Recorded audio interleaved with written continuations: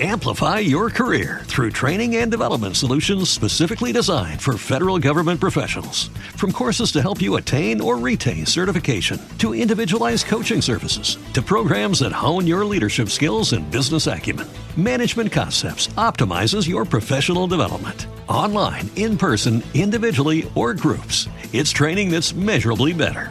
Learn more at managementconcepts.com. That's managementconcepts.com.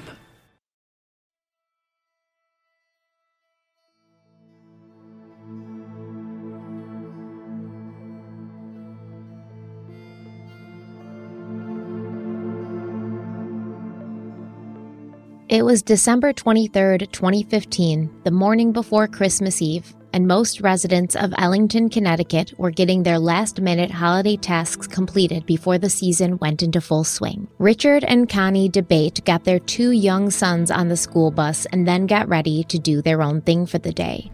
By 8:30 a.m., Richard was headed to his job as a computer network administrator in Bloomfield, and Connie was getting dressed for her spin class at the local YMCA. It was a normal weekday morning like any other, but within just a few hours, tragedy would descend on the quiet, upscale neighborhood that the DeBate family called home. By 10 a.m., 39-year-old Connie DeBate had been shot twice and was lying dead in her basement, and her husband Rick was found by first responders tied to a metal folding chair. He claimed a masked intruder had attacked him and then murdered his wife, and for months the community mourned the loss of Connie. Everyone wanted to know who could have done such a terrible thing to a young mother, a woman who didn't have an enemy in the world. There was very little information coming from law enforcement. All they said was that the community had nothing to fear, but people still had a lot of questions. It would be over a year before anyone would have answers, however, and during that time, a case was built on following the money, the secrets, and the electronic paper trail, which would lead to the shocking conclusion and the answer to who could have done something so terrible to Connie DeBate and her family.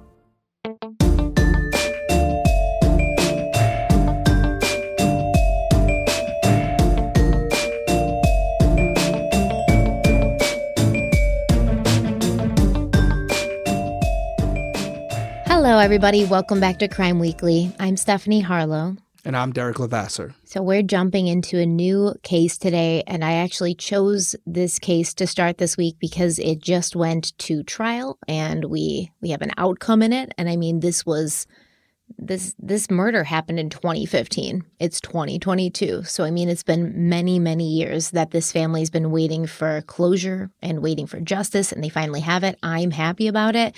And I actually think there's a lot that we can learn from this case. And there's a lot of really interesting forensic work. The police did a very, very good job here with the investigation.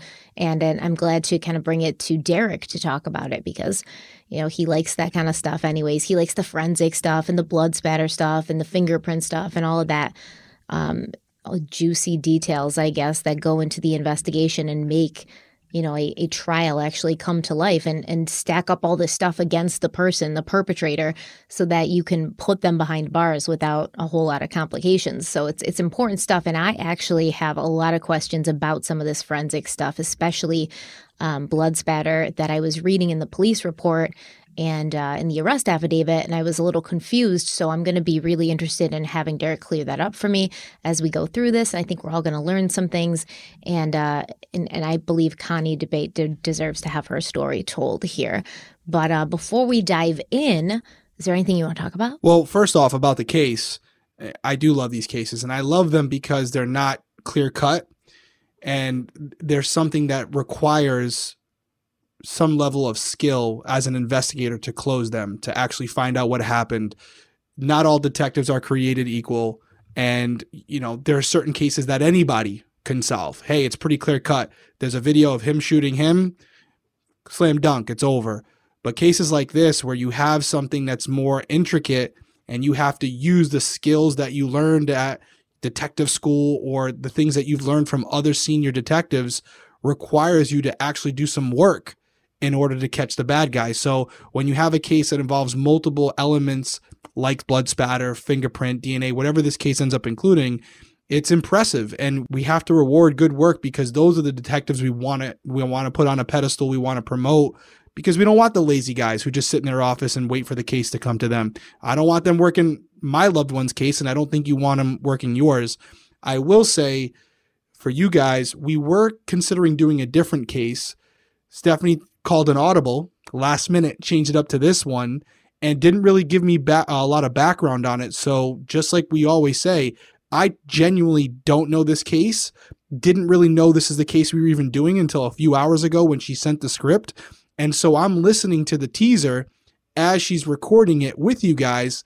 And I will say, without going too far down the road, because I could be wrong, just in her teaser with her saying that law enforcement came out almost immediately and said, there's nothing to worry about, it's pretty obvious that they felt they already knew who was involved and that this wasn't some serial killer or some robber that was in the area going around to different homes. So I already have some initial thoughts as to who this is going to end up being, but I'll save them. Now to talk about something different really quickly.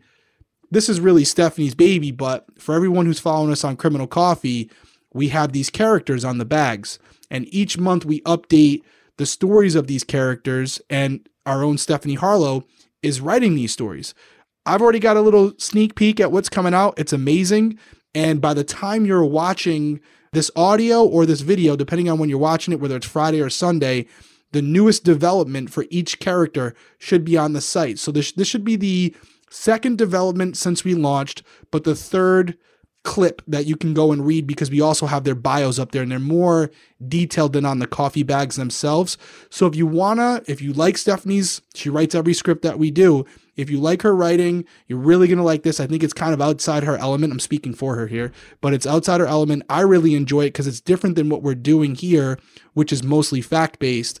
And so if you enjoy that, whether you like coffee or not, head over to criminalcoffeeco.com, just click on Universe, and you can dive into the Criminal Coffee universe and read about our characters, Sebastian, Agent X, and Chase. Yeah, it's actually totally in my element. I'm a big... I love the building of the universe and building of the world. I'm a big Game of Thrones person. I read all the books that were available to read before the show even came out. I read them so long ago. I love everything about building the whole universe and kind of having these characters start on separate journeys, but then they're going to meet and they're going to start working together. And there's a lot of cool stuff they're going to get into, a lot of drama, a lot of intrigue and suspense. So go and check it out, see what they're up to. Yeah, absolutely. And buy some coffee while you're there. Yeah. Link below. Link is also in the description as well. And as we've already said multiple times, portion of the proceeds from every bag goes to fighting crime. We're going to be doing a live very soon about that. Because we're getting to that point. We're going to make our first donation. We're almost at a $3,000 mark right now. So we'll announce when that live's going, or just make sure you have your notifications on if you're following us on YouTube so that you're notified when we go live so you can weigh in on your opinion on where we should donate. Perfect. All right, let's dive in. If you're good to go, are you ready for this? Ready for this. This sounds like it's going to be, there's so many thoughts. The fact that he's a computer network administrator and all these things, I want to see where this one goes. And the fact that you picked it last minute, there's got to be some meat on the bone for us to sink our teeth into. So yeah, let's do it. Yeah, I definitely got caught up in it.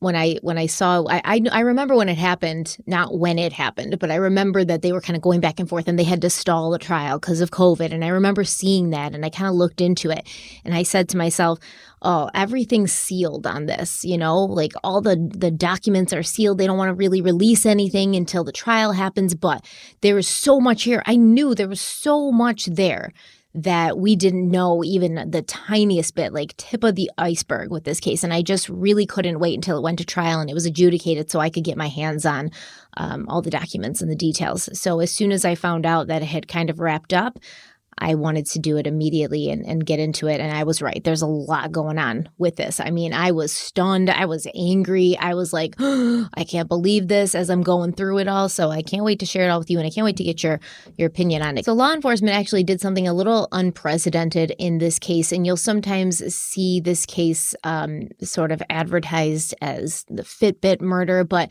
they basically used Connie's Fitbit in order to track where she was. And not only that, but how many many steps she was walking. And it's just very, very interesting how they pieced everything together using texts and emails and, the Fitbit and like surveillance cameras. And they just created something so thorough that it was really, and I hate to say it this way because I don't mean to sound like it was a pleasant experience for me, but reading through the arrest affidavit was a pleasure for me because and I'll talk about this later, some arrest affidavits are like choppy and they don't make a lot of sense and they're all over the place.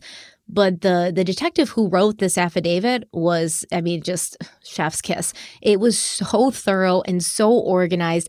He's throwing shade in there sometimes, and I'm like, I kind of was like giggling a little bit because I was like, I know what he's trying to say here without saying it. So it was a pleasure to read this arrest affidavit and sort of see how they took all of these separate pieces and put like this puzzle together and made it something that you could bring to court and and no one could say shit about it. Like there was nothing that any lawyer could do once they put everything together and they brought this like Frankenstein monster of evidence into the courtroom. It was just a beautiful thing to see.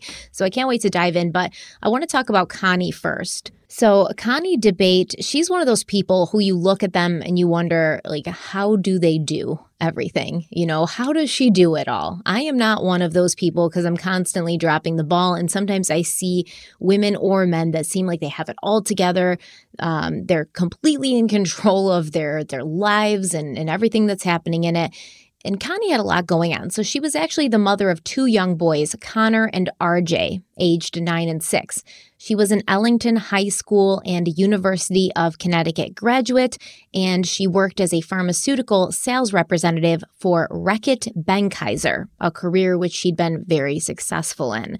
But she was also known to donate a ton of her time to volunteer work. For years, Connie had served as the vice president of the Ellington Volunteer Ambulance Corporation. She was also extremely active in the Indian Valley YMCA branch, where she worked out and where her two young sons took swimming lessons. She organized events for the YMCA. She collected bottle caps for fundraisers.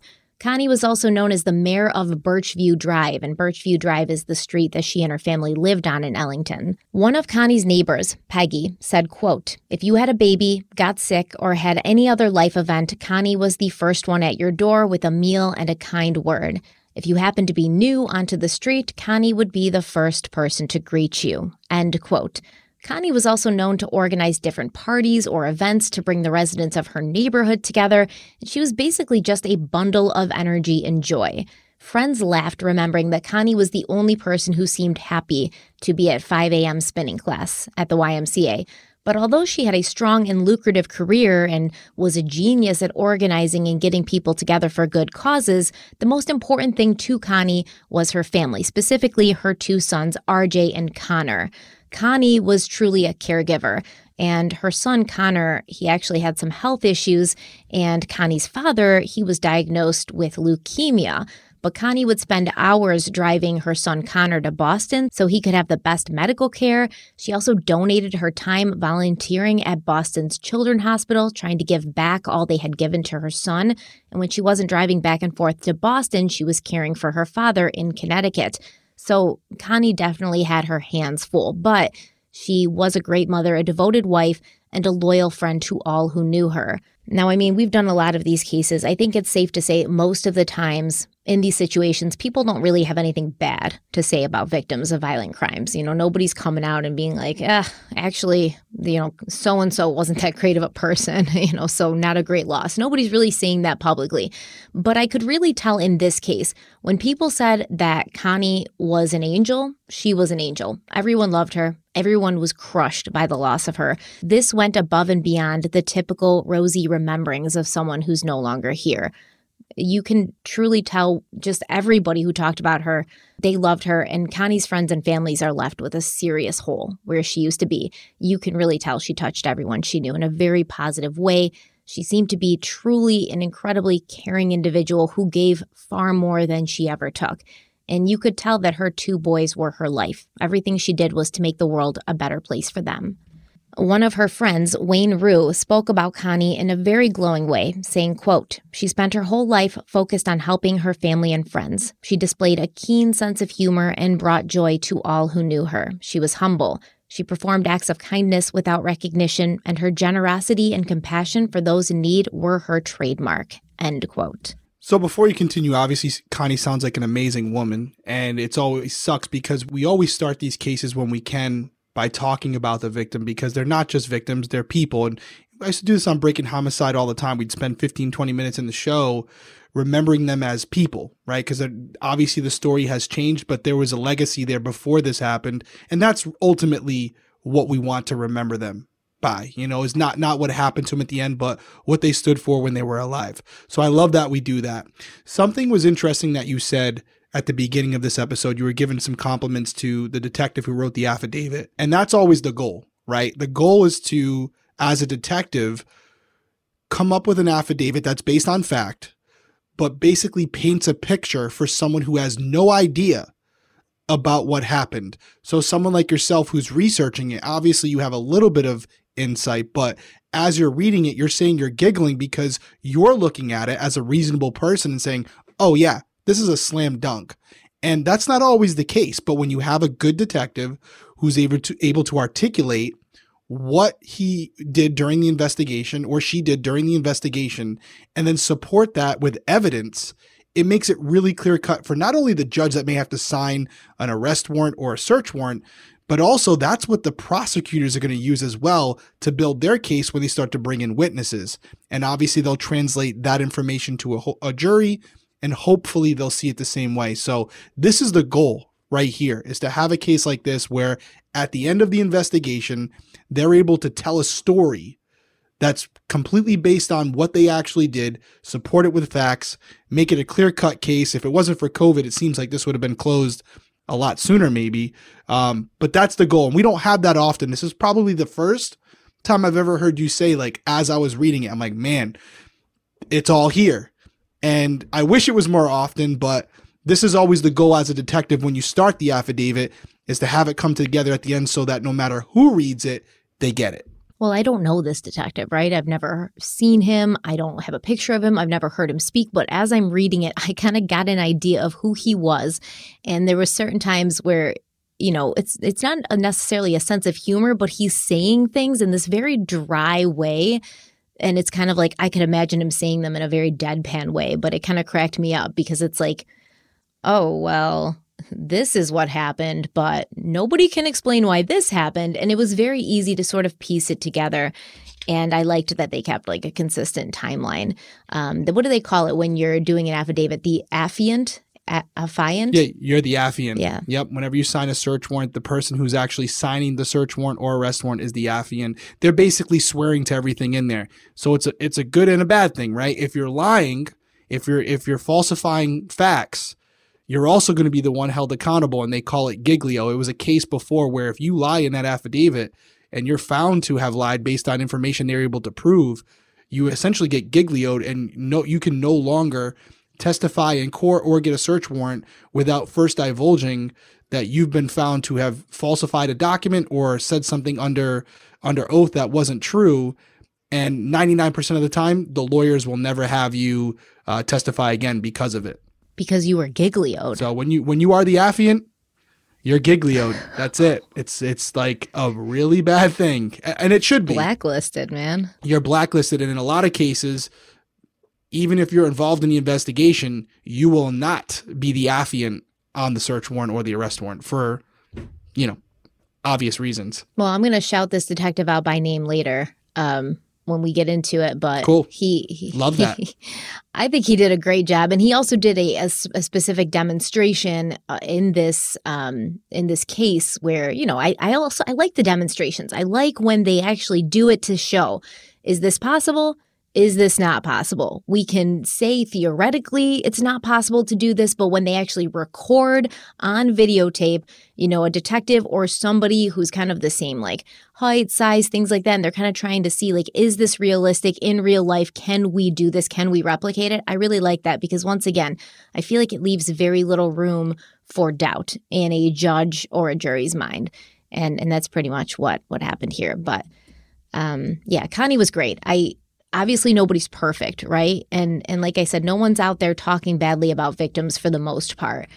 But you could tell she had a very big family, a close, tight-knit family, sisters, brothers, brothers-in-law, sisters-in-law, cousins, all of these people. They were tight. They were friends. You know, they were more than just family. They were incredibly, incredibly close. And you could tell when they talk about her that she was truly a light in their lives. And it's just, you know, it's sad to think, especially when you find out what happens here. It's just senseless and stupid. But Connie married her husband, Richard DeBate, on July 4th, 2003.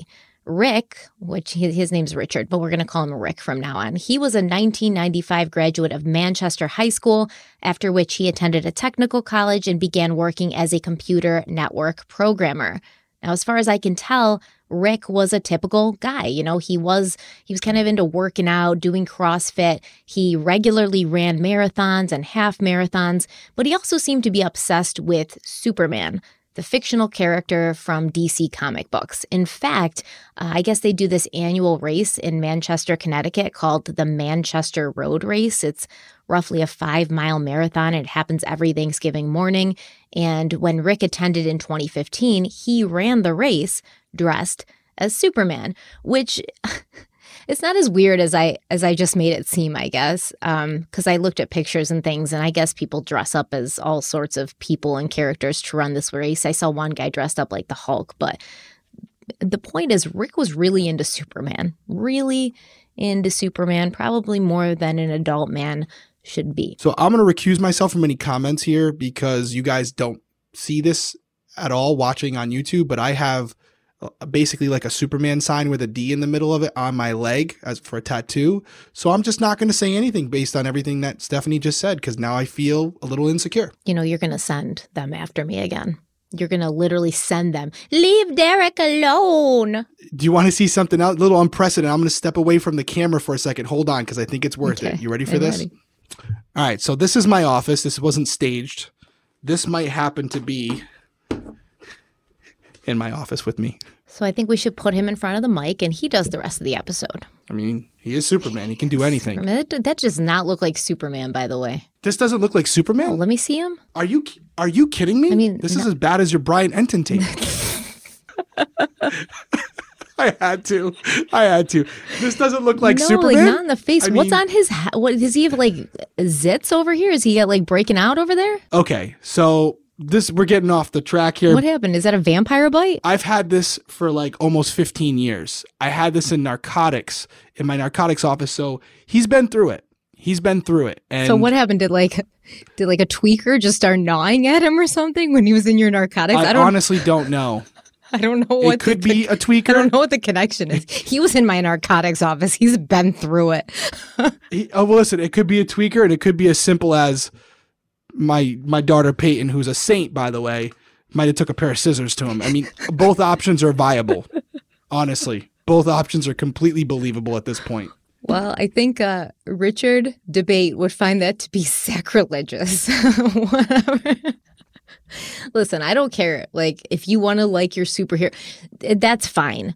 But Derek, let me ask you this. I have a question for you.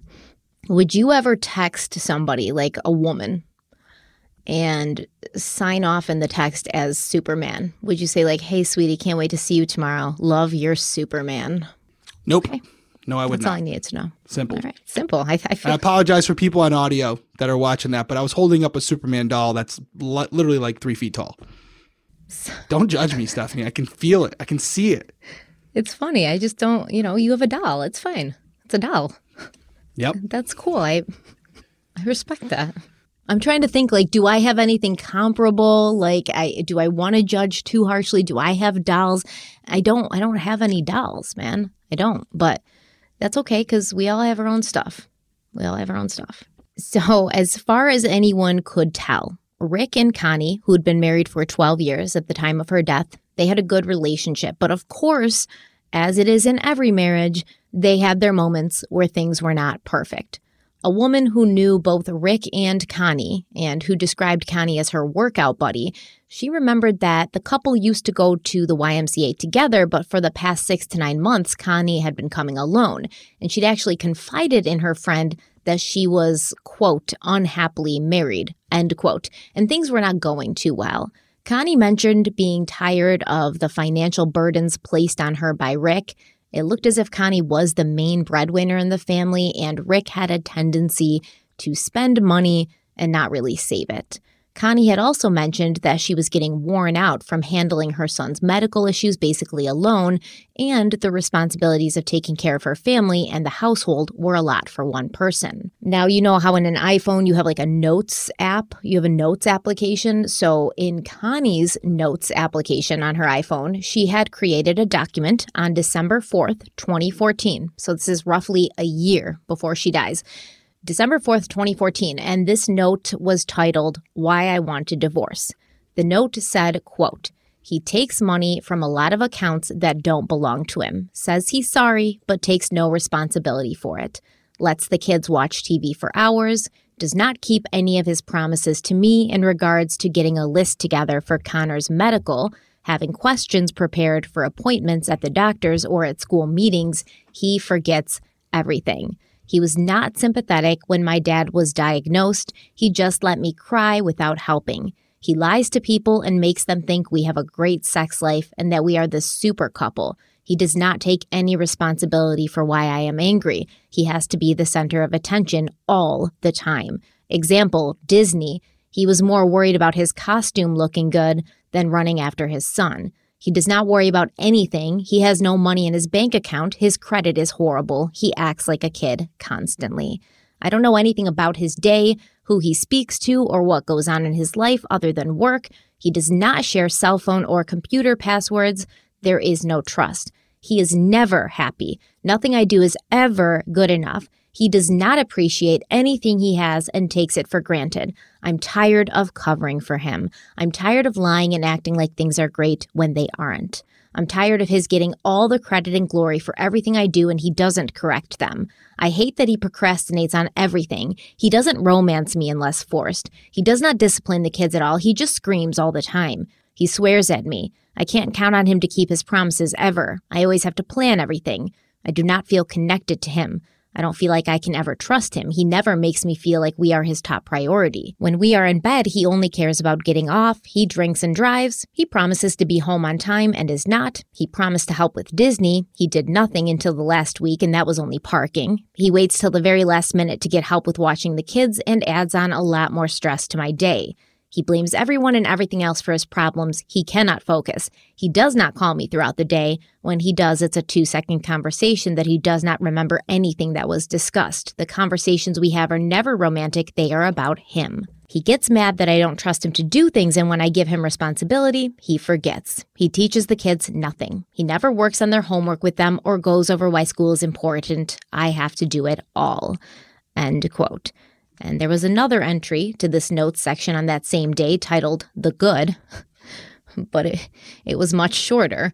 The good was, quote, he fixes things at the rental, he babysits, he gets me tea, he does feet and neck rubs, he helps my parents and family when they need it, people like him. When he is in a great mood, he is fun to be around. I still find him attractive. I'm myself around him. End quote. So I'm going to let Derek process all of that because there was a lot in the Notes app, a lot of stuff in the Notes app. I'm going to let him process that. We're going to take a quick break and we'll come back and get his take on that.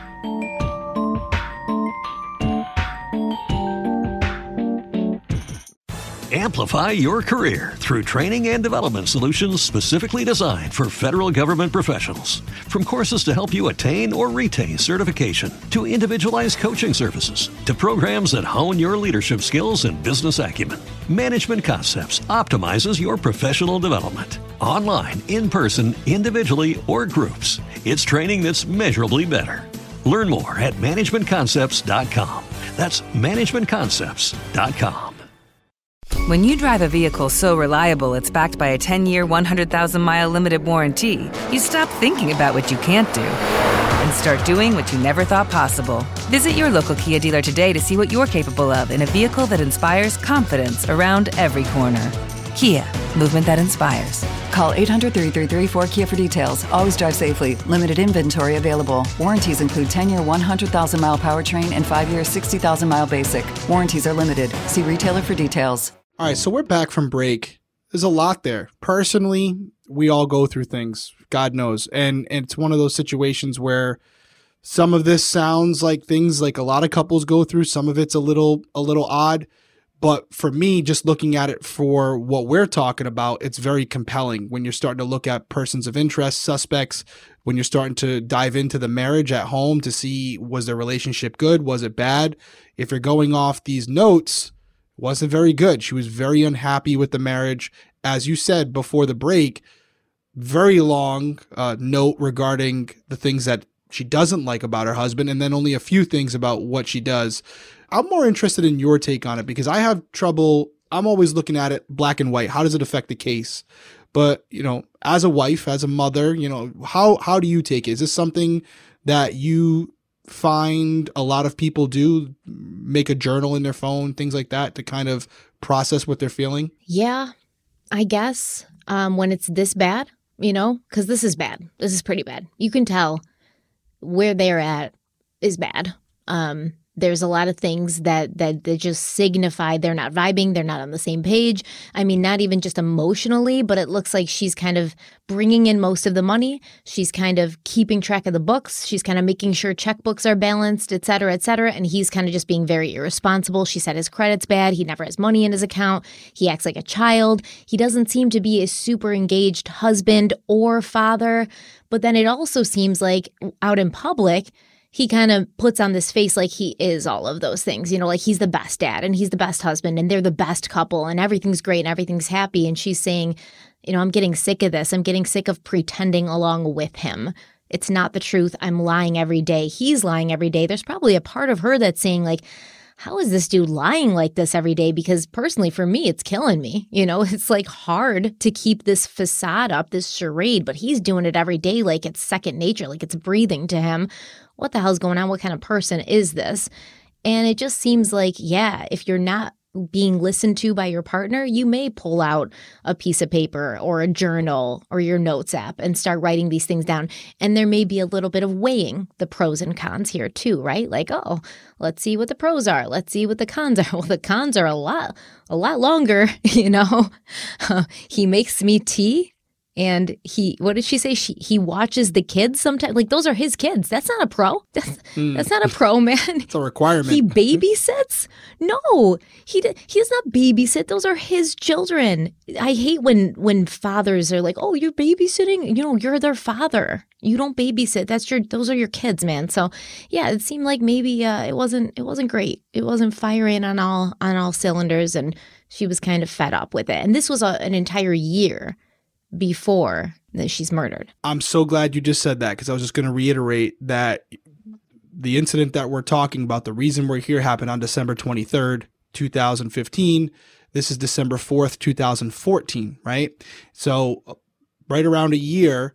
And the reason I bring that up is because in this message, she was very transparent. She seemed like she was being honest.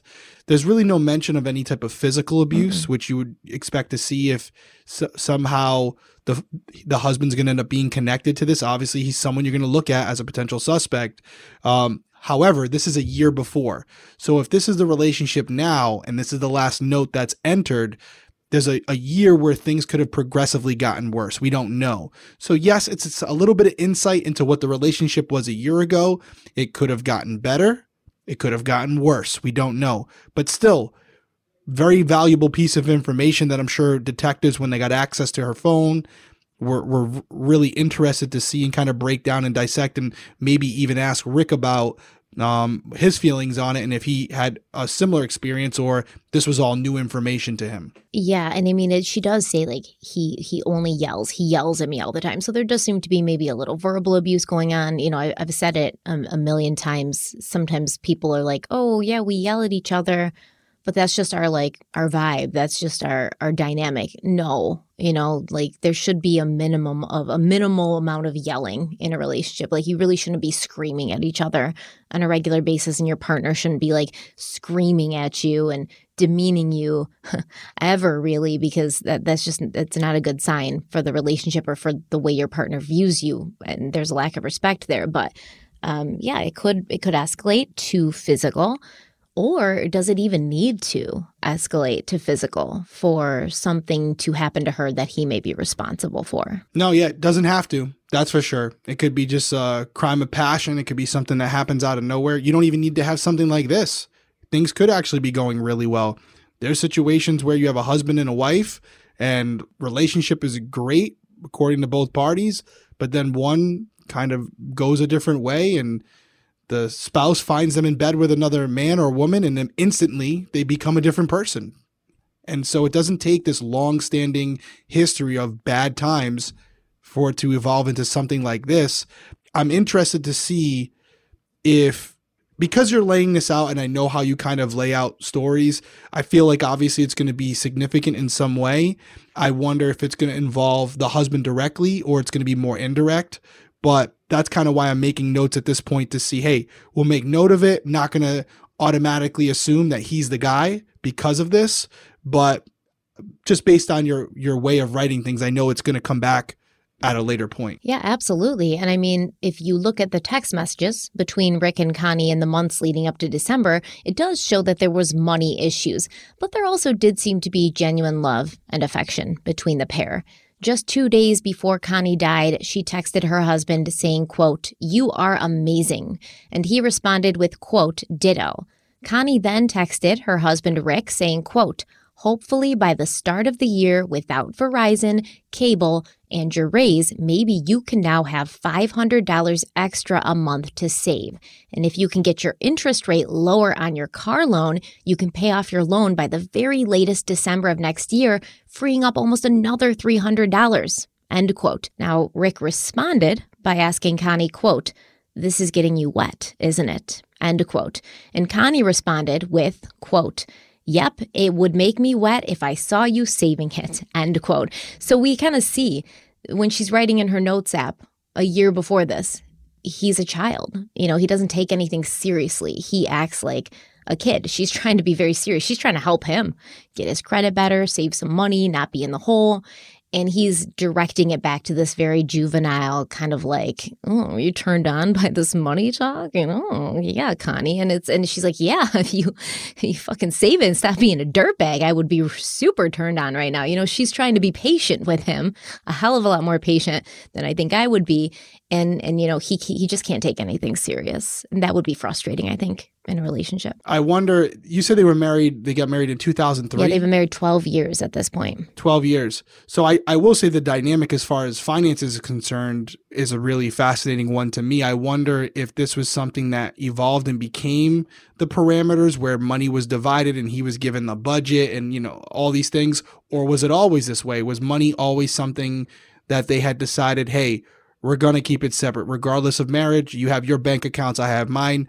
I know there are other people that do that, although I will say I think that's maybe not usually what people do. There's like a ton of people that do that. I can tell you 2 couples that are very close to me off the top of my head who keep their money separate. And to me, it's a little strange because like you do have some unequal dynamics there. Like one couple, we'll call them like Sarah and John.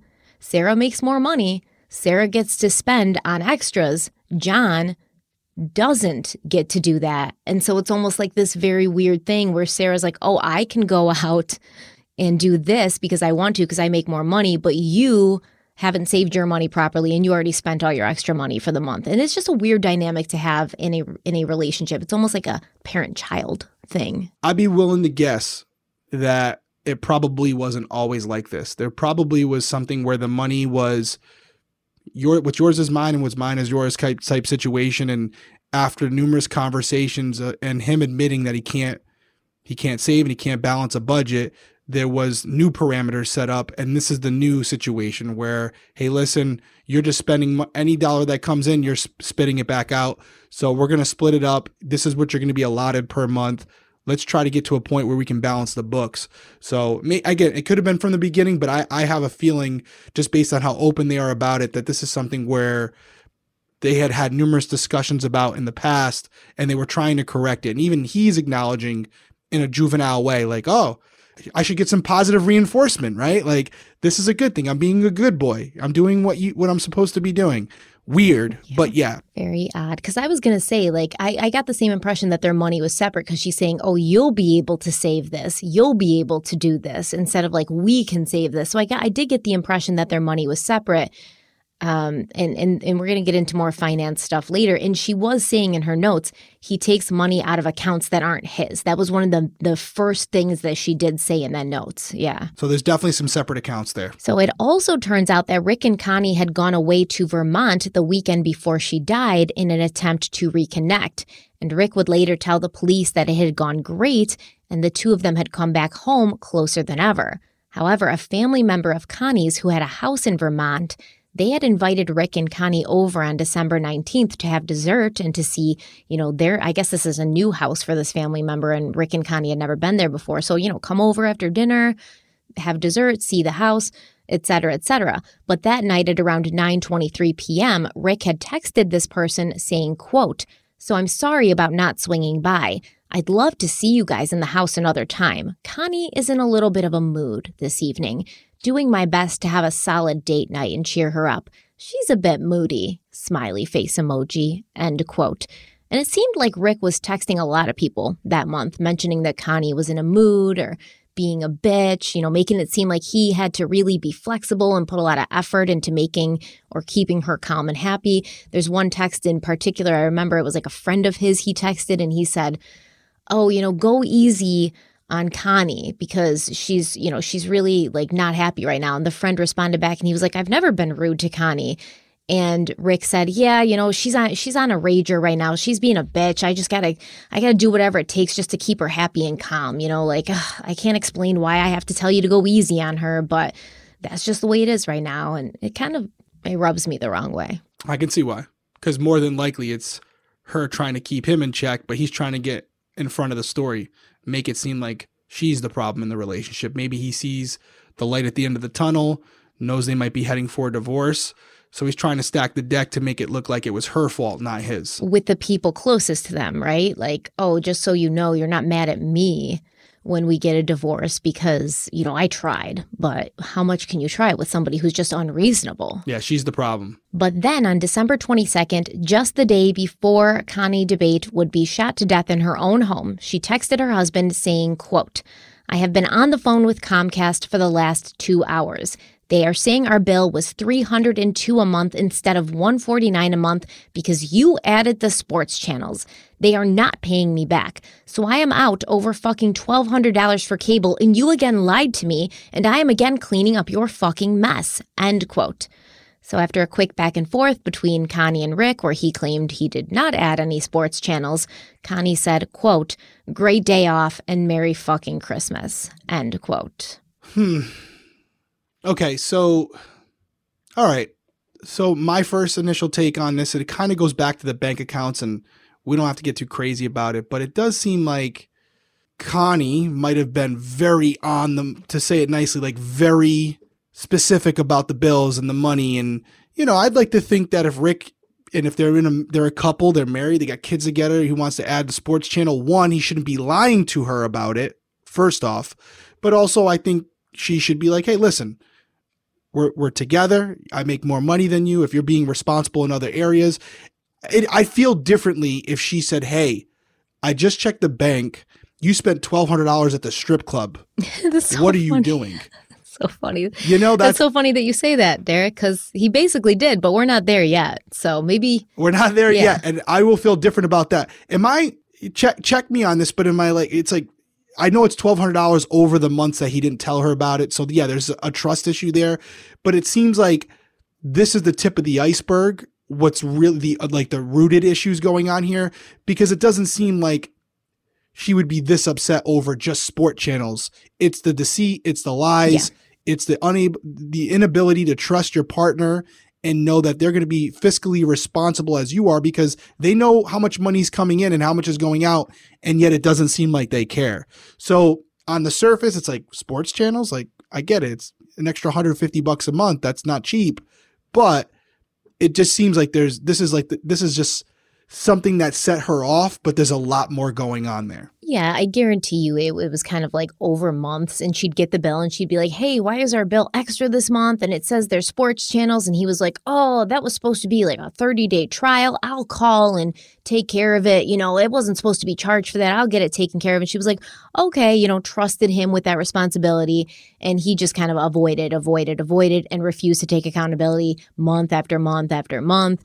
And in this text message, he tries calling her, and she texts him and she says, I can't answer you right now. I'm on the phone with the freaking cable people for 3 hours. And then she says, Merry fucking Christmas. And he says, it will be a Merry Christmas. Just call me when you're ready. He's trying to play this game still. I don't know what's going on. I didn't add any sports channels. How could this be? And she's over here yo, not only is the bill staring me in the face, but I'm on the phone with these people that told me what happened. And you're still not just owning up to it and saying, my bad. Yeah, I screwed up. I'm sorry. And that's this very straw that broke the camel's back moment, like you said. I'll tell you what, liking Superman, having sports channel, I'm feeling attacked this episode. I'm feeling vulnerable. But you pay for your own sports channels, man, right? That is true. Yeah, that is true. I don't lie about it. I'm like, hey, I'm buying the UFC fight, period. For real. It's happening. It's very childlike, ask for forgiveness, not permission. It's stupid. And you don't feel like you have a reliable partner when you can't trust them to do the right thing for your family and your household. Yeah, and it's almost like if you're lying about something so minimal, what else are you lying about? Because if you can't even tell me the truth about adding, baseball channel to our cable, then what else are you going to try to get away with? And I can definitely see that angle. And listen, like I said, I know a couple just like this, and it's kind of scary. It's kind of scary because it's like the mirror. And the guy in this relationship that I'm talking about, he'll be like, well, I lie because I'm afraid of getting yelled at. That's ridiculous. Okay. As an adult man, you should not be lying to your wife because you're afraid she's going to get mad at you. You should just be not doing things that are going to make her mad, because the more you hide it, it's like when you hide your report card when you're a kid, and your mom's like, where's the report card? And you're like, it's probably going to come any day now. There's going to come a time. There's going to come a day of reckoning, man, where your mom's going to either be like, bitch, where's the report card? Or she's going to call the school, and then you're going to get found out, and it's going to be way worse than it was going to be to begin with. But this is a very childlike mentality that's happening here. There had also been some incidents at their home in the months leading up to Connie's death that had made Rick feel it was necessary to take some measures and safety precautions. On October 2nd, 2015, Connie called the police to report that during the night, someone had stuffed yellow rags into the tailpipe of her car. Connie told the police that she did not own any rags like the ones found in her tailpipe, and although she had not seen anyone tamper with her vehicle, she thought she might know who had done it. A week later, on October 9th, Connie's husband, Rick, he called the police and reported that his car windshield had been damaged overnight. When Trooper Kyle Cormier arrived to investigate, Rick and Connie told him that they suspected the windshield had been damaged by the same person who had shoved yellow rags into the tailpipe of Connie's car. But Trooper Cormier also noticed some details about the windshield damage in question, and in his report, he wrote that he observed damage to the front passenger side of the windshield, but on the outside of the windshield, it was smooth to the touch. However, inside the car, Cormier could feel the crack, and he noticed a few shards of glass on the passenger side dashboard. There was also no damage to any other vehicles in the driveway, and there were no footprints anywhere in the driveway or yard. Now, what do you think that means? That he feels it smooth on the outside, but he can feel the crack on the inside of the windshield. Obviously, whatever happened on the interior. For people who aren't familiar with it, the front windshield, other than the other glass on the car, is double pane, and there's a piece of plastic, for lack of a better way to describe it, and that's so it doesn't shatter if you're in a motor vehicle accident. So, yeah, I mean, you would have something where if the interior portion of that window pane is hit by something, it may only fracture the inside glass. But it would have to be hit from the inside of the car, right? I would think. I mean, I'm not a physics person, but I would think that if there was enough pressure applied to the exterior pane of glass, there would be some indication that glass was struck by something, even if it didn't fracture it, just something to show that there was pressure applied to the outside windshield that cracked the inside windshield. Yeah, I agree. And Rick DeBate actually claimed to the police that he'd purchased a security camera to set up at his home in an attempt to identify whoever was responsible for this repeated vandalism, but he hadn't set up the camera system yet. However, he was insistent that he wanted the incident documented. Now, the police sent another officer to the home of the person that Connie and Rick suspected of being responsible for the tailpipe incident as well as the windshield damage, but according to the police report, no one answered the door. Now, the same day on October 9th, Rick DeBate sent a friend of his a text message that included a picture of a gun he had just purchased, and he cited the reason for the gun purchase to be protection due to the recent vandalism on their property. And I guess the friend was like, yeah, if you got all this stuff happening and you're afraid, yeah, I don't see any issue with purchasing a gun.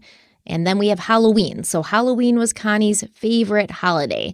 And that year, 2015, she and Rick had thrown a Halloween party at their house. But later, Connie was telling a relative of hers that Rick had gotten drunk, he was acting inappropriately, and apparently he had removed his clothing in front of their guests. And Connie was still very upset when she recounted what had happened at the party. Apparently she had tears in her eyes, and she also said that Rick had called her a bitch that night. So to go back to what because you kind of skated over it, and you probably did it for a reason, but Connie and Rick both stated to the state police that they believe they knew who could have possibly, at least the rags. Are you going to go over that person, who it is, why they thought it could be that person? So they don't say who they think the person is. So the police reports, the initial police report from October, as well as the arrest affidavit that sort of mentions it, they don't bring it up who they actually think the person is. In my opinion, it's a fall guy kind of person, most likely. I don't want to get too far ahead, but most likely Rick saying like, oh, I think this person has a problem with us. Oh, I saw this person hanging around, sort of continuing to drive that into her head. So she was like, yeah, I can see why that might be happening. But they never specifically say who the person is or was. All we know at this point is it's pretty much guaranteed that whoever they said they thought did it didn't do it. Yeah. And the rationale why I'm asking is because what would be the reasoning for Connie to be sitting out there with the trooper to go along with this? Was there an altercation? Was there an argument? Was there something said? Was there anything that could have incited a disagreement between them and this individual? But from what you're saying, it doesn't seem like anything from that conversation with the trooper was something worth noting, even though it looks like the trooper did follow up on it, at least to try to speak with the individual. Most likely this stuff happened and Connie was like, why is this happening? Who could be doing this? And Rick was like, oh, it was probably so-and-so because I had words with them last week. And she was probably like, okay, if you say so, and just kind of went along with it. And when the trooper asked, she was probably just going along with whatever he said, because as far as I can tell, she didn't have an enemy in the world. She didn't have any problems with anybody. So I'm not sure exactly what would be the benefit in her signaling somebody out. It was most likely just her going along with whatever he said and whatever he wanted. And, there's a couple things there, right? Like there's been times where Connie has already admitted where Rick is in public with other people and he'll say things that she knows is untrue, but she doesn't correct him in public, maybe out of respect. But she might be thinking as he's saying it to this trooper, well, this makes no sense to me. Why is he even saying this? Another point to note is we talked about last year with the notes that she had written about there not being any clear indication that there was an escalation in violence occurring within the household.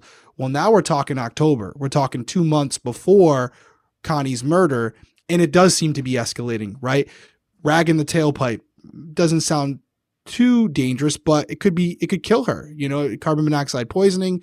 There could be something going on there where if she doesn't recognize it, it's an odorless gas that could absolutely kill her just by her sitting in her vehicle. Maybe she's on her phone or something. She might not notice it. So it does appear to subtly be escalating between the two.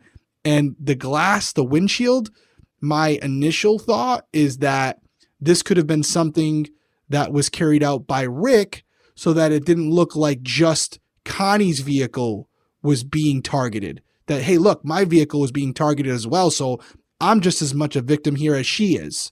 But that's just initial thoughts, and I guess we'll have to see how it kind of plays out. And listen, that's perfect initial thoughts because, yeah, 100% Rick did both of these things, right? He did the windshield, he did the rags. Now, the rags came first, and then the windshield thing comes after. Now, was this just a sort of, were both of these incidents sort of like this way to set it up so he could be like, well, we have had some issues and there are, sketchy people hanging around? Or was the rag and the tailpipe an initial attempt to take her life? She found out about it and he was like, oh, snap, I gotta make it look like someone's coming after me too. And he like bangs his windshield while he's inside the car. Yeah, shit. Yeah. Grabs the hammer. Smacks the inside. How dumb are you to smack the inside of your car, not the outside? I don't know. I don't get the rationale behind that. Dude, he's not smart, man. You'll see. He's not smart. I don't know what he thinks, because clearly he does have the mind of a child, because you'll see there's so many things that happen here where you're like, what were you thinking? Like, how does this? So he's not smart. But there is something, because I didn't really make the connection before with the tailpipe possibly being an early attempt to take her life, but from what else I found out about this case that hadn't been revealed before, like this past week, and you just bringing that up, it made a whole new connection in my head, and we'll get to that soon. Let's take a quick break. We'll be right back.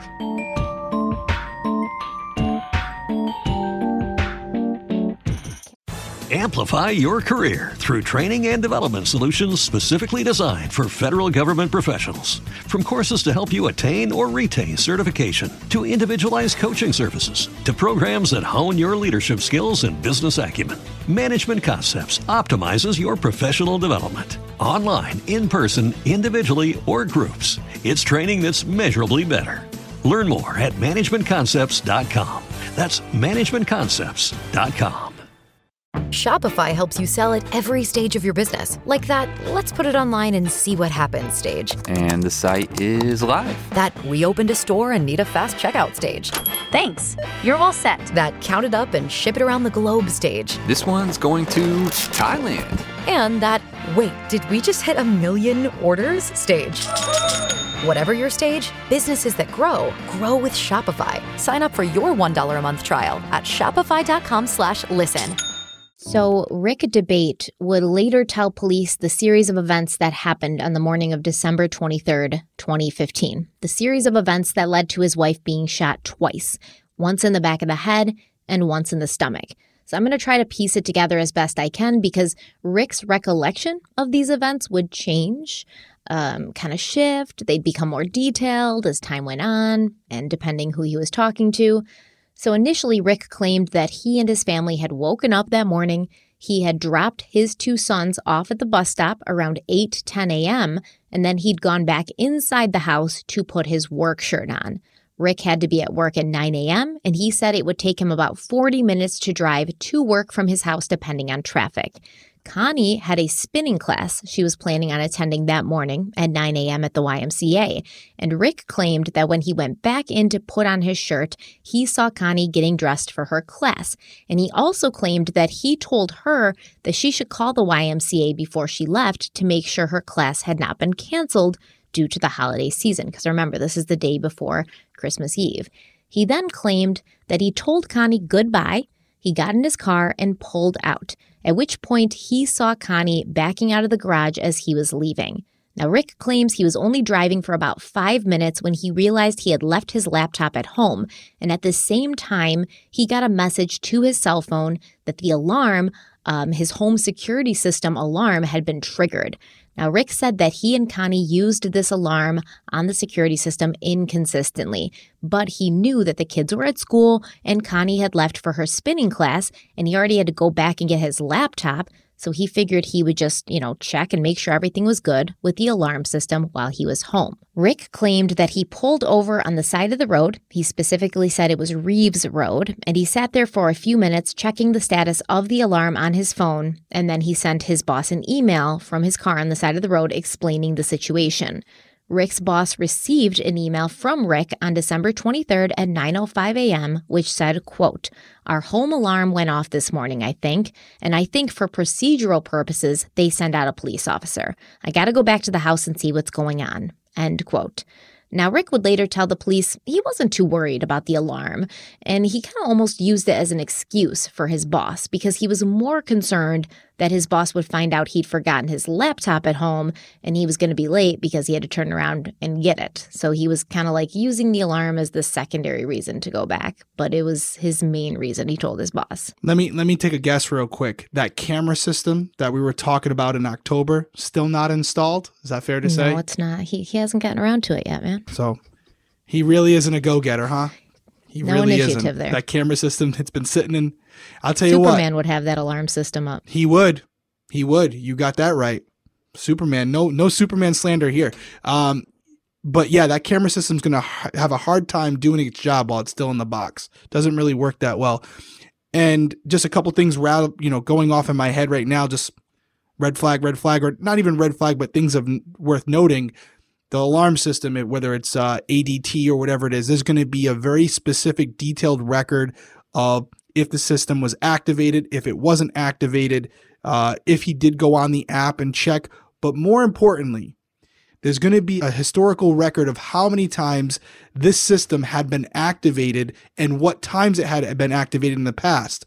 The reason I bring that up is this a normal thing? I know it was intermittently. You had said that they didn't always use it, but it'll be really interesting to see, have they ever used it at this time? Or was this an isolated incident? And if it is, now it becomes something worth looking into. And then the obvious things, his cell phone GPS, possibly vehicle GPS if he has OnStar or something like that. So a lot of technological things that can be checked and evaluated and looked into and discredited or confirmed just off the top, just off the rip, and it's only 9 o'clock in the morning. So we can keep going, but that's just the initial things that are popping in my head. Yeah, man, there's a lot of ways his story can be completely smashed to smithereens. And it's like he just didn't realize that or something. I'm not sure. But yeah, they got they can tell you with that alarm system they had when the doors are opened, how often the doors are open, because that's exactly the they've sensors. Got motion detectors. They've got door sensors. They can tell you when the garage doors opened. Okay, they've got a record of all of this. They have a record of when the alarm goes off. And spoiler alert, the alarm did not go off that morning. He did not get an alarm alert because he told the police. They were like, "Well, where's your alarm alert?" He's like, "Oh, I deleted the text message that showed me I had an alarm alert."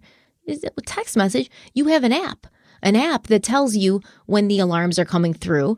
And even if you did get a text message and you deleted it off your phone, the alarm company still has a record of when the alarm was triggered. And it wasn't triggered that morning. Same thing here with my system, whether it's Ring or, like I said, ADT, or we even have like the digital locks.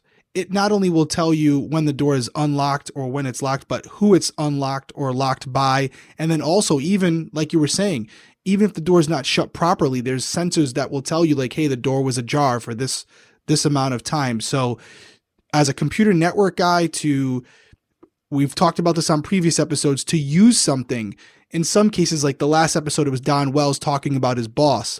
But that's another human being. That's subjective, right? Memory can come into play there.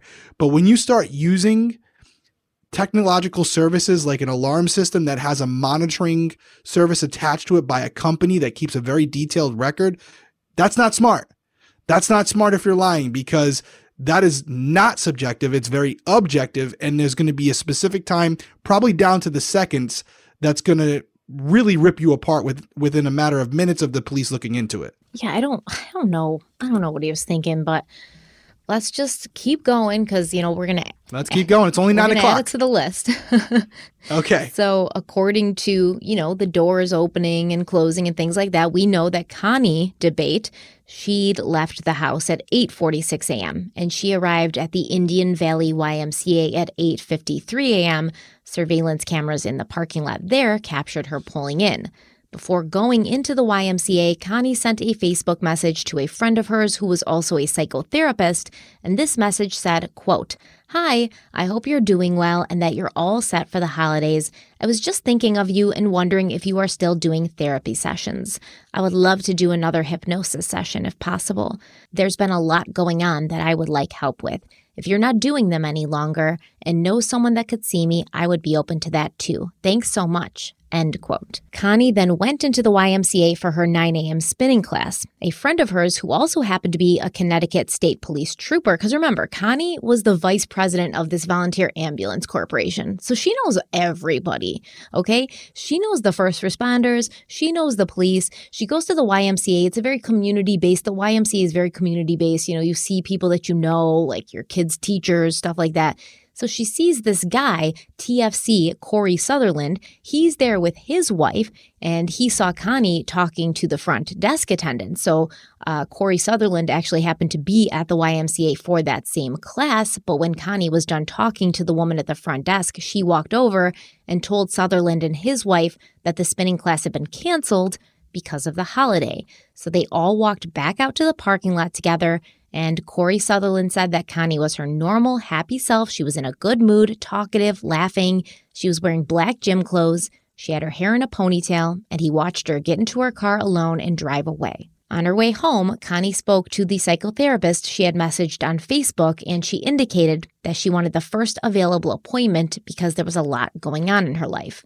Connie went back home, and she arrived around 9:23 a.m. Now, by this time, according to Rick Debate, he'd already arrived back home to get his laptop, and he was upstairs when Connie pulled into the garage. So Rick had told the police that when he got back home to grab his laptop, the garage door was closed, so he parked his car in the driveway, he opened the garage, he went through the garage and used the door in the garage to enter into the kitchen of his house. He put his cell phone down by the stove, and then he turned the coffee maker on to make some coffee before putting his car keys on a hutch near the table in the living room. Rick claimed he then heard a sound coming from upstairs, and he thought it was the cats, but he decided to check it out anyways. So Rick climbed the stairs to the second floor of the house, once again hearing a noise coming from the master bedroom. He said the door to the bedroom was half closed, and when he pushed it open, he noticed that the door to the closet in the master bedroom was open just a crack, but it was open enough for him to notice that there was a light on in the closet. Rick said he walked over to the closet and pushed it open, and at that point, he saw inside the closet a 6'2" obese intruder dressed in green camo wearing a mask. And this intruder was rifling through the drawers and the shelves in the closet. Now, I don't want to keep saying the intruder because that's all this guy's ever called. And when I was doing my research and making notes for this case, it got annoying to keep writing the intruder over and over. So I gave him a name in my notes. I named him Jack, and that's what I'm going to call him from now on. So whenever I say Jack, I'm referring to this giant intruder man dressed head to toe green camo in the master bedroom closet. So Rick claims that Jack noticed him in the doorway of the closet, and then Jack pulled out a 5-inch silver-bladed knife with a black handle that he had stored in his waist area. Initially, Rick couldn't remember exactly what Jack said to him in the closet. He just remembered some vague threat about, hurting his family. But by the second or third retelling of the story, Rick remembered that Jack actually said, quote, "Give me your money, your wallet, and your PIN numbers. And if you don't, I'm going to wait here for your wife and kids." End quote. It's not PIN numbers. It's just PIN. The N in PIN stands for number. So Jack is so ignorant. The tall, masked intruder spoke in a deep voice like Vin Diesel, and he was standing about 5 feet away from Rick in the closet, Rick claimed, and Rick barely had time to register what was happening because just 30 seconds later, he heard the garage door of the house open, and he heard the door to the house open and then close, and he realized that his wife Connie was home early from her spinning class. So he screamed to her that someone was in the house and she should run. Now, I have to stop here for a moment, and this is where I'm going to give recognition to the detective who wrote this arrest affidavit. Like I said, these arrest affidavits can usually be boring. They can be a bit disjointed. They can bounce around in the timeline. They can be confusing. But shout out to Connecticut State Police Detective Jeffrey Payette, who was able to write a coherent and organized affidavit. And not only that, he made it interesting. Like I said, he throws a little sarcastic shade. And in this one section of the story where Detective Payette spells everything out very clearly, he mentions that it's weird how Jack the intruder was in the closet rifling around when Rick arrived home, but Jack failed to hear Rick come home or open the garage door or open and close the door to the house or put some coffee on, etc. But Rick, who's claiming to also be in the master bedroom closet, he can hear very clearly all of these things happening in the house when he claims Connie came home, right? Yeah, very good job by the detective. It was interesting because as you were laying it out, it was something where I said, okay, the intruder, Jack, he's in the closet. And I'm thinking that when Rick opens the closet door, Jack's going to be like hiding in there, like, oh shit, I heard someone come in. Let me stay in the closet. Hopefully they grab what they're here to grab and they leave again. But from the narrative that's being relayed to us, Jack had no clue that anybody else was in the house at that point. Rick kind of walked in on him going through their stuff. So that didn't make sense to me. So yeah, good that the detective laid that out, because again, for anybody else who's not putting those puzzle pieces together, the detective is doing it for you, which is what they're supposed to do in the affidavit. And I mean, to be fair, I'm fairly certain that you could hear the garage door opening, right? And the door to the house opening and closing from the master bedroom. How big was this house, by the way? I mean, it's a pretty nice house. It's a nice neighborhood. It's a larger house, you know. But are we talking like Jennifer Dulos, Fotis Dulos size home? No. It probably like 5,000, 6,000 square feet, you know, like a large house. But I have a pretty, you know, expansive house. And if I'm upstairs, I can hear the garage door open. More than that, I can sort of feel it, you know, the vibration of the garage door opening, if that makes sense. Yeah. But you could tell if you're a freaking robber in the closet rifling through the drawers, you're probably going to also want to be very in tune to that, right? Like you're going to be listening for that specifically. Yeah, of course. And back to the security system, although it might not be activated, the garage door opening, closing, I don't know what type of system they had installed, but usually there's sensors put on the garage doors, on the entry doors, and you would be able to tell, even if the system wasn't activated, when those doors were open, when they closed, etc. So these are all things that as we're going can be confirmed, including how Jack got into the home. For example, the system, let's say, you know, Rick said it was activated, but, you know, it wasn't.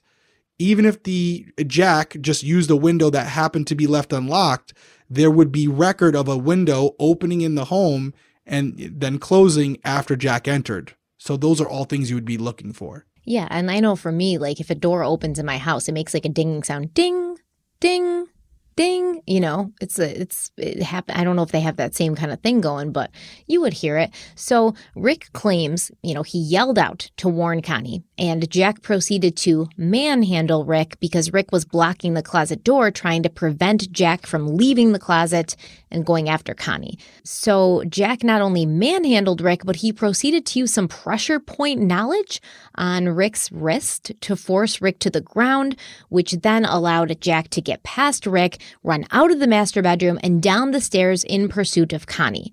Once Rick regained his composure, he also ran down the stairs, but he said he tripped at the bottom landing and he fell. And at this point, he could not see Jack or Connie, but he claims he heard Connie run down the stairs into their basement, and seconds later, Rick could hear Jack also running down the basement stairs. So Rick got himself up, he got up off the ground, and he too ran down the basement stairs. Rick also claimed that he assumed Connie had run into the basement because she knew that that was where he kept one of his guns that he'd recently purchased for protection. So Jack decided to get around Rick by using some pressure points as opposed to the knife that he had been brandishing 2 seconds earlier in his hands in front of Rick. Okay. I know we try to stay impartial until the end. This is a hard one. Well, when you say it like that... That's how the detective would write it in his report as well. You know, like the guy had this 5-inch knife in his hand, and yet he decided to not use that and go to this, you know, Chuck Norris pressure point instead. Yes, exactly. The pressure points, you know, he must be ex-military or something, you know. You know what I'm picturing too? I'm picturing like Rick, like a basketball reference here, like boxing out Jack. You know, like boxing him out from the rebound, like, whoa, you can't go by me, Jack. Not happening on my watch. And by the way, that knife that you're holding, not worried about it. You won't stab me with it. I'm just going to keep my back to you. You're not going anywhere, bud. And then he pulls the pressure point out, and Rick's like, I didn't anticipate it's that. Like, the pressure point trick. Didn't see that one coming. Gets me every time. Yep. I can't take it. All right. So the basement of this house, according to Rick, It's essentially divided into two parts. One side, so when you go down the wooden stairs into the basement, you see like one side's pretty much finished. There's furniture in there, like a couch, a love seat, an entertainment center with television, some toys for the kids, decorations, stuff like that. The other half of the basement is unfinished, and that's where, all the utilities would be. And I think they had like a wood-burning furnace. I saw that they mentioned a wood-burning furnace in there a few times, and I guess that's where they would also store the wood for the furnace. So Rick kept referring to it as the wood storage room. Now, Rick said when he got downstairs to the basement, there was no lights on and it was dark, but he could hear Connie and Jack on the unfinished side of the basement. So he began to run the 13 feet from the stairs of the basement through a narrow corridor to where Connie and Jack were standing. As he ran, Rick claims he couldn't see much because it was dark, but he did see that Connie had her back to Jack. She was facing the furnace and she was frozen, most likely in fear. Jack was standing about 3 feet away from Connie, his arms extended, pointing a gun at her head. Rick was running. He was trying to close the distance between himself and his wife, who was in danger, but he was about 4 feet away from them when he saw a flash from the gun going off, and he fell to the ground, disoriented, his ears ringing. And he believed when he was on the ground with his ears ringing that he heard the gun go off again, and he was like, oh, was that shot meant for me? Have I been hit? What's going on? He's all disoriented. He doesn't know what's going on. So Rick pulls himself off the ground, and he saw Connie. He couldn't remember exactly how she fell, but he was pretty sure he could see her face. But remember, it's dark. There's no lights on. So he said she looked like a shadow. Now, Jack was still holding the gun. He then turns to Rick, and Rick claimed it was at this moment that he recognized the gun in Jack's hand as his own gun. The own gun that he had purchased just a few months ago. Rick told the police that he did have a pistol permit and he owned 2 handguns, both of which were kept inside his home. He stated that he kept his loaded Ruger .357 Magnum revolver in a briefcase-style Sentry gun safe in the basement on top of a blue storage bin, and the key to the safe was kept nearby on a wooden windsurfing board above this blue storage bin. The other handgun was a Ruger GP 100 .357 Magnum that he kept in another briefcase-style Sentry gun safe in the master bedroom closet. But Rick claimed that this one was not loaded. Yeah, so a lot of problems here. I am someone who owns multiple firearms. I've had years of firearms training. I've been unfortunately in a shooting. I can first tell you that the gunshot from a .357 Magnum would not create a flash that would disorient you and knock you to the ground. It's not a flashbang grenade. It's a very small muzzle flash that would be more so in the direction of the person that's in front of the gun, not someone who's coming up on the side of it or from behind it. So that is a complete fallacy. That's not true. It would not happen. Secondly, based on the way you describe this whole incident going down, which you're only relaying what Rick said, this is seconds. This is a matter of seconds between Jack running down the stairs, running after Connie, etc. And as you mentioned, the key for the safe was in a different location than the safe itself. So we have to believe that Connie was able to get to the key, then get to the gun safe so that Jack would know where the gun was and be able to open it and get the gun out. All this was done before Rick got down the stairs. That's a lot. And doesn't seem to make sense with the time frame that we're talking about here. So a lot of inconsistencies, and also why would Rick, and also we'd have to see a struggle between Jack getting the gun from Connie or getting the gun out himself. All this apparently happened before Rick got down the stairs because according to him, Jack's already standing 3 feet away from Connie and he's about to shoot her. That's a lot to swallow. Doesn't make sense with the time frame and the disorientation from the flash itself. That is something I can definitively say would not occur unless Rick, you're going to tell me, has some type of sensitivity to strobe lights or flashes or anything like that. That wouldn't normally happen. You wouldn't fall to the ground. Yeah. So I think his sort of what he was trying to get across was that she had gotten the gun and then Jack had taken it from her. But like you said, there's still this time that has to happen where he's going to take it from her. And why, if Rick said there's someone in the house, run, is Connie running into the basement and not out of the house to the neighbors to call for help. Like, I'm sorry. And regardless of how brave Connie was, the natural reaction would be to do what they said, run out of the house and go get help. You're not going to go get the gun. Yeah, because exactly, brave, but there's something you need to know about Connie. She hates guns. She's never shot a gun. She's never even touched that gun. That's good to know. So it's not going to be like, oh, this is my first time handling a gun. I'm going to get it unlocked. I'm going to know where it is. I'm going to know how to take the safety off. I'm going to know how to do anything with this gun. This is not going to be, I know how to handle guns, and this still isn't going to be what I'm going to do. Like, I'm sorry to my husband, but I'm not going to be a hero. I'm not going to get the gun to save your ass. I'm going to call the police and then they will come and save you. But both of us being in a house with a madman who's like, chasing after us, 6'2" in camo with a knife, that's not a good end for anybody. So somebody's got to get out of the house. It makes no sense why she would run in the basement to get a gun she had never handled before to try to be a hero. No. I would even make an argument if she hates guns that much, she probably doesn't even know where the key to the gun safe in the basement is because she has no intention on using it.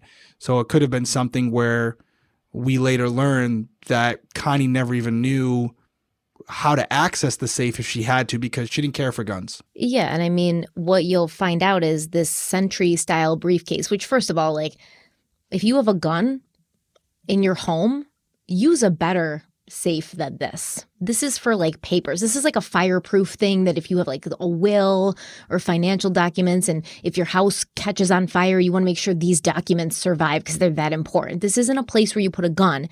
And if you have 2 small children in the house, you do not put the safe there and then the key to the freaking safe like a foot away and above it on a windsurfing board. Okay? So this is bad news bears right off the bat. But you'll find that this little briefcase style safe thing, the key to the gun and the key to the safe were found in that bag. So, and it was found unlocked but closed, not opened. Yeah. It doesn't make sense, just the way you laid it out. Just to reiterate, the way Rick's describing it, he was right on the toes, or right on the feet of Jack because they were both running down the stairs together. Unless he was completely debilitated from this pressure point for a couple minutes. He said it. I was right down the stairs. I tripped. I fell. So to think all these things transpired in the basement before he got down there, it doesn't make sense. Sometimes you have to use common sense. So either he's misrepresenting what happened, he's incorrect in what he's recalling, or he's just telling a flat out lie. That's basically your options. And I mean, listen, in normal circumstances, this is a lot going on. Like I've heard people say, time speeds up or time slows down when there's something traumatic happening.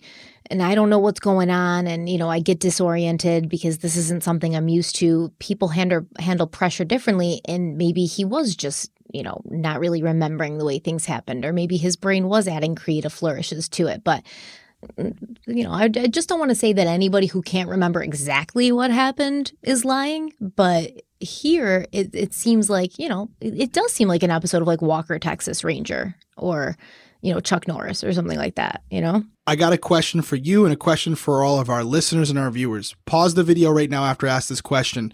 But if you've been watching Crime Weekly or listening to Crime Weekly since the beginning, we've talked about it numerous times. Throw your investigator hat on. We just talked about a firearm. We just talked about the fact that firearm is owned by Rick, but allegedly shot by someone else. What could you do to confirm or disprove that firearm was shot by Rick? What can you use to check that out? Pause it right now. Comment down below. Let us know what the tool or I guess the test would be to do it. I just kind of gave you a hint there. Want me to answer? I know you know it. You definitely know it. But hit us with it. Now that they're back, what is Gunshot residue test. GSR, baby. It would be on his hands. Would be on his hands. So the gunshot, especially from a .357 Magnum like that, you would have a lot of gunshot powder on the hand area in which he used, whatever hand he used to fire that gun. And even if he tried to clean it off, it would be difficult to do in that short period of time. So I don't know if you're going to tell us that was done or not, but I would hope that would have been one of the first things they did when they got there. But we'll see. We'll see where it goes. So at this point, right, it's Rick and Jack face-off style, face to face. And Rick claims that Jack the intruder, he advanced on him, and then he used the pressure point technique again on Rick's wrist and neck, and he proceeded to walk him like a dog to a metal folding chair that was located in the narrow corridor between the finished portion of the basement and the unfinished portion where Connie had been shot. Now, in the affidavit again, Detective Payette comes in and he's like, now Rick doesn't tell us what Jack did with the gun that he was just holding, considering that he would need, both hands to do a pressure point technique on the throat and the wrist and walk him like a dog. He doesn't say he throws the gun down. He doesn't say what happens to the gun. The gun's in his hand 1 second, and Rick's like, that's my gun. Oh, I have this flash of recognition. And then the gun just evaporates. Well, we don't know where it went after that. So he walks him like a dog to this metal folding chair that's set up in this very narrow corridor. So when I say it's a narrow corridor, you can walk through it with your body. But, Rick said he couldn't remember if the folding chair had been there when he'd initially ran down into the basement. And if it was there, he couldn't explain who had put it there or how any of the three of them had managed to run through the corridor with this chair blocking the way. But either way, Jack, he pressure pointed the crap out of Rick. He walked him like a dog to this chair. He guided him into this chair. And at this point, Rick claimed his ears were still ringing. He was in shock. So he allowed himself to be seated in the chair. And Jack began to zip tie one of his legs to the chair. Jack then used another zip tie to secure Rick's wrist to the back of the chair like a chicken wing. It was I believe Rick said it was his left wrist. And this is going to be important, right? Because first responders are going to come and Rick's going to be in a certain position. And if that certain position that he was in when the first responders come isn't like the position he described being put in by this intruder, Jack, then we've got a problem. And Jack then used another zip tie to secure around Rick's neck. For some reason. He didn't secure him to the chair with the zip tie. He just put it around his neck. And Rick said it was very tight and it made it hard to swallow. Next, Jack took a box cutter tool of some kind that he had retrieved from a small tool bag that Rick kept in the basement, the same tool bag the zip ties had come out of, and he used the blade of this box cutter tool to, make fast slicing, jabbing movements towards Rick's legs, his left shoulder, and the top of his head. Now, Rick also remembered that at this point, Jack was wearing yellow gloves, very similar to the gloves that Rick himself owned and kept in that small tool bag.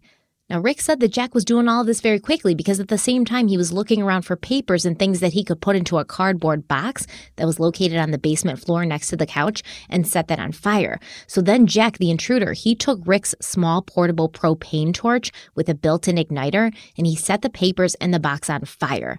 Now, according to Rick, this torch had a small silver button on the top, which, if pressed down, will cause the flame to burn continuously, which is what Jack had done. And when Jack was done setting the box on fire, he turned the torch onto Rick's leg. Now, at this point, Rick claims he saw an opening, and he pushed the torch, which was locked into flame-on mode, up towards Jack's face, causing Jack to drop the torch, put his hands to his face, and run out of the basement through the bulkhead, which, for those of you who don't know, it's on the unfinished side of the basement, and it's just basically a set of stairs that doesn't go up into the house. It goes out into the rear of the house, so out into the backyard. It's a little exit from the basement out into the yard, not an exit from the basement into the house. So Jack runs out. Okay, he's gone. Rick reported to the police that all of this happened in 5 minutes. From the moment all three of them entered the basement to the moment Jack ran out holding his masked, burned face, it was only 5 minutes. And Rick never does mention how the blowtorch was put out since it was in that continuous flame mode when Jack dropped it. Rick then managed to crawl up the stairs from the basement into the house while he was still half tied to the metal chair. He crawled to the place where he had left his keys and he pressed the panic button on his key fob. That alerted the alarm company. It was like a silent alarm. He then said he had to rest for a few minutes because he had done a lot of physical activity, like crawling up the stairs with a chair attached to him. He then crawled into the kitchen. He somehow managed to hurl himself into an upright position so he could grab his phone off the stove and call 911. But then at some point between then and the first responders arriving, he must have fallen down again because he was not in an upright position. When the first responders came, he was laying on the floor. So from the moment first responders arrived at 7 Birchview Drive, nothing about the scene made sense. And, like I said, sometimes we cover these cases, we see some pretty subpar police work, some pretty bad forensic work, but in this case, they pulled out all the stops to try and figure out what happened in this house and to sort of compare it to the wild story that Rick DeBate had told. And during the investigation, so much more is uncovered that revealed the true series of events in almost a minute detail. And that's what we're going to pick up next time. But there's something that really amuses me is they really did a great job, this police department. Within just an hour or so, they already had scent dogs on the scene because they were trying to track Jack, right? They got to find out where this intruder went. So they bring the dogs. They bring the first dog down, and the first dog, he can't find any intruder. He can't find the intruder scent. The second dog, they try a couple times. The second dog keeps running over to Rick, who's in the kitchen, right? And then they bring another dog in, and that dog just tried to basically jump into the ambulance as Rick was being loaded in because, where's the intruder? They can't find Jack, but these dogs seem to have a very big interest in Rick DeBate, and they want to jump in the ambulance with him and go with him. It's so odd. You're supposed to be finding Jack. Why are you so interested in Rick? But they brought 3 different scent dogs in, 3 different scent dogs, so that it was literally you couldn't say, oh, one scent dog and their handler is just not doing a good job or whatever. They brought 3 dogs and their handlers in to track Jack the intruder. And, they didn't do that. They didn't find Jack. That's what you're telling me. That's a shame. This is almost comical at this point. There's a lot here that just doesn't make sense. But to kind of recap a couple things, they have the gun downstairs. Jack shoots Connie, but decides not to shoot Rick, even though now he's basically witnessed him commit a murder. He's going to decide not to shoot him. As the detective laid out, he then uses both hands to conduct 2 different pressure points to escort Rick over to the chair. The gun just kind of spontaneously disappears into thin air. Maybe, if you want to be devil's advocate, you could say he holstered it into his jeans or something, but why would you do that? Why not just use the gun to gain compliance and direct it at him and tell him to go over to the chair? The other issue is, now that the gun's gone, he brings him over to the chair, but as you stated, Jack's using zip ties from a tool bag that's on the other side of the room, so that would mean the offender, Jack, has to now leave Rick at the chair, go back to the tool bag, get the gloves, get all the tools, get the zip ties, and then go back and, restrain him with these zip ties. So a lot not making sense. And then the icing on the cake for me is the decision by Jack, who just murdered Rick's wife, to stab Rick multiple times, but ensuring that those stab locations are nowhere that would be fatal, conveniently. It wasn't even a stab. It was a slice, a very light slice. I was thinking, not to make light of it, but I was thinking about this movie Ride Along, where Kevin Hart did this to Ice Cube, and he's just barely touching him with the knife because they're trying to relay that he's a bad guy, whatever. Not to get off the track here, but yeah, no, it's conveniently in locations where this guy who just broke into this home, murdered a woman in cold blood, is now deciding to commit some type of Chinese torture because that's going to send a message to Rick that he better not say anything. So yeah, it doesn't make a lot of sense. This story wasn't well thought out. There's obviously some premeditation here, but clearly not enough because this is not a very well thought out story. And I feel like in part 2, we're going to go over a lot of evidence that's going to completely rip this whole narrative apart. Yeah, and it's going to feel so good when we do too, because it's you stack them up and they get all knocked down. And what else I thought was weird was, so Rick said he didn't know that Connie was dead. He heard 2 gunshots, okay, but he didn't know that she was dead. And later, one of the detectives says, well, in your story of your retelling, you never say that you called on her. You're in the basement, the offender, you never call her, Connie, are you okay? You never go and check on her. You go upstairs to call the police. You never go check on her, but you said you didn't know she was dead until you heard the first responders say she was, DOA. So what's up with that? And Rick's like, well, I was scared. I was scared that he was going to come back. I was scared he was going to come back. But, if you're with your husband or your wife in the basement, you've both been attacked, you're going to try to comfort them and yell out and be like, honey, are you okay? Like, I'm here. I'm going to get help. Don't worry. And that just was not in his story at all. Yeah, no, I mean, I know we gave the detective a lot of credit, and I haven't read the affidavit, but I'm sure it's phenomenal. And this isn't to discredit him or the police agency at all. But now after hearing a lot of the facts, initially I was like, oh, they had to really work to solve this case. Again, not taking anything away from them, but it sounds like this case was probably pretty easy to put together, and they just had to go find the supporting evidence to show that Rick's a pathological liar. But it doesn't seem like it was a very well done crime. And Detective Payette, I believe you said, just did a really good job of painting that picture to everyone involved and people like yourself who are reading it later. But still, great job. Well, yeah, obviously, they knew from moment one. Like, this is, especially when he starts telling. As I'm saying, they walked in there. But even though a lot of times cops know, right? What do you say? It's not about what you know, it's about what you can prove. Now they've got to get. You can prove, yeah. And they have to treat it. They have to treat it the right way out of respect for Rick, because this could be a situation where he just witnessed his wife being murdered. So, yeah, you go into it. And that's why they brought the scent dogs in. I guarantee you they didn't bring the scent dogs in to make him look like a fool. They probably brought him in because they believed him. Yeah, I think they did initially. Yeah.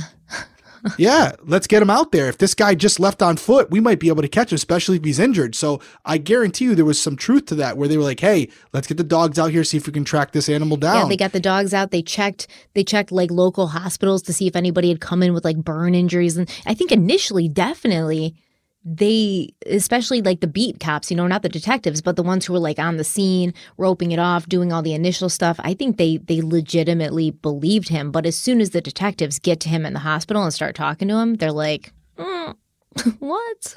Yeah, something don't add up. And then as soon as you check the security system records and the system it starts to fall apart really fast. But you still, even with that all being said, I always say, like you just said, it's not what you know, it's what you can prove. There's also another saying, if it's not in the report, it didn't happen. And just because it's in the report, if it's not laid out properly in chronological order in a way that can be understood, there are still cases like this where on a technicality, a defense lawyer can get in there, change it up, and actually end up you lose the case and this person goes free.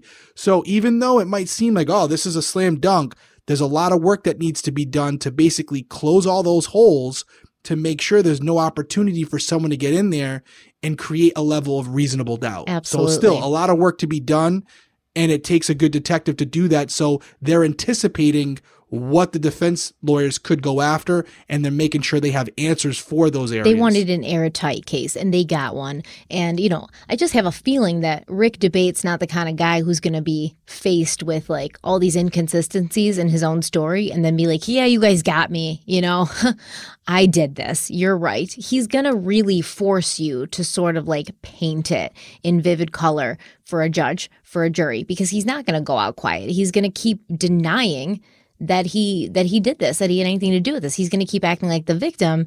And as you'll see, he does that. But as we get into his cell phone activity, his messages, who he was talking to, what he was doing behind the scenes, you'll see he's just a grade A scumbag.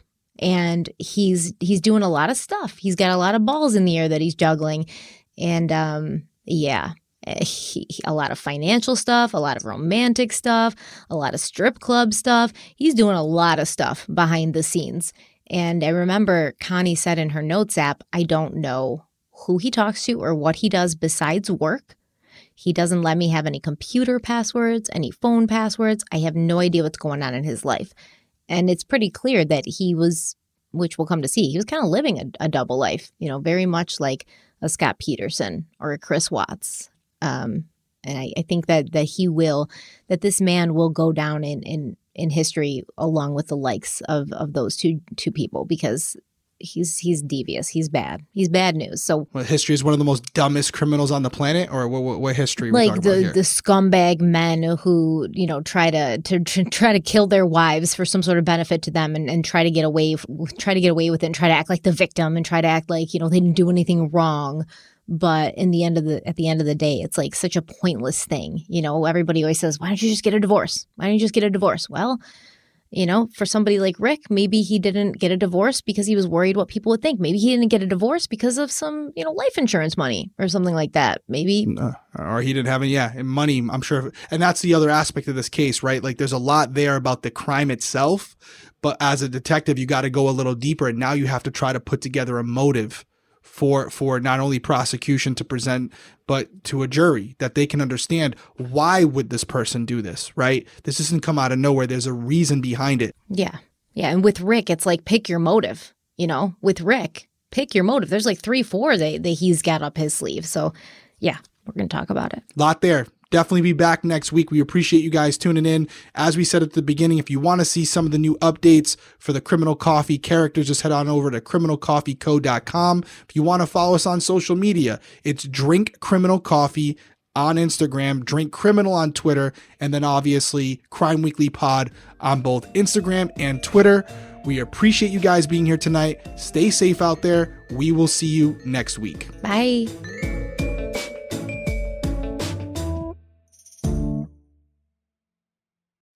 Amplify your career through training and development solutions specifically designed for federal government professionals.